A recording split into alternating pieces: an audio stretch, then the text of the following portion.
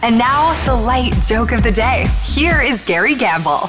A little boy said to his friend, "This morning my dad mixed up the boxes, gave me soap flakes instead of cornflakes for breakfast." His friend said, "I bet you were mad."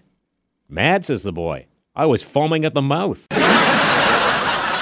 Be listening for the light joke of the day. Weekday mornings at 6:30 and 8:30 on Light 92.